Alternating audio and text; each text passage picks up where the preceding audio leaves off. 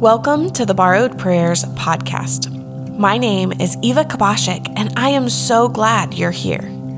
We are taking the 40 days of Lent and using them to intentionally connect with God through praying scripture. These prayers are not only on this podcast, but you can also find them in the Borrowed Prayers book on Amazon.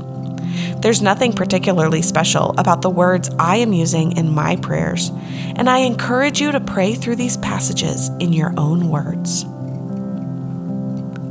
Have you ever heard the story of Jesus feeding the 5,000? A little boy has 5 loaves of bread and 2 fish, and Jesus uses it to feed 5,000 people, and then they collect 12 baskets of leftovers.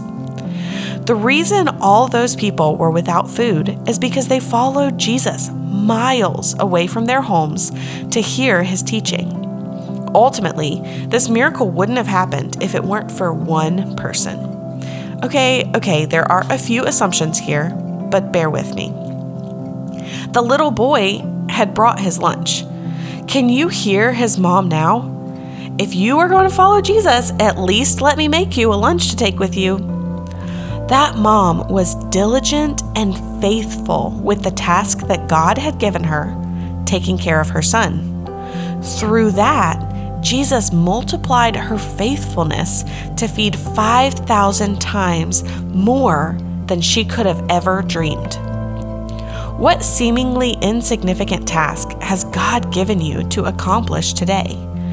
Do it with joy, knowing that we serve a God that multiplies our efforts to do more than we could ask or imagine. One of his disciples, Andrew, Simon Peter's brother, said to him, "There's a boy here who has 5 barley loaves and 2 fish, but what are they for so many?" Jesus said, "Have the people sit down." There was plenty of grass in that place, so they sat down. The men numbered about 5,000. Then Jesus took the loaves, and after giving thanks, he distributed them to those who were seated. So also with the fish, as much as they wanted. When they were full, he told his disciples, "Collect the leftovers so that nothing is wasted." So they collected them and filled 12 baskets with the pieces from the 5 barley loaves that were left over by those who had eaten.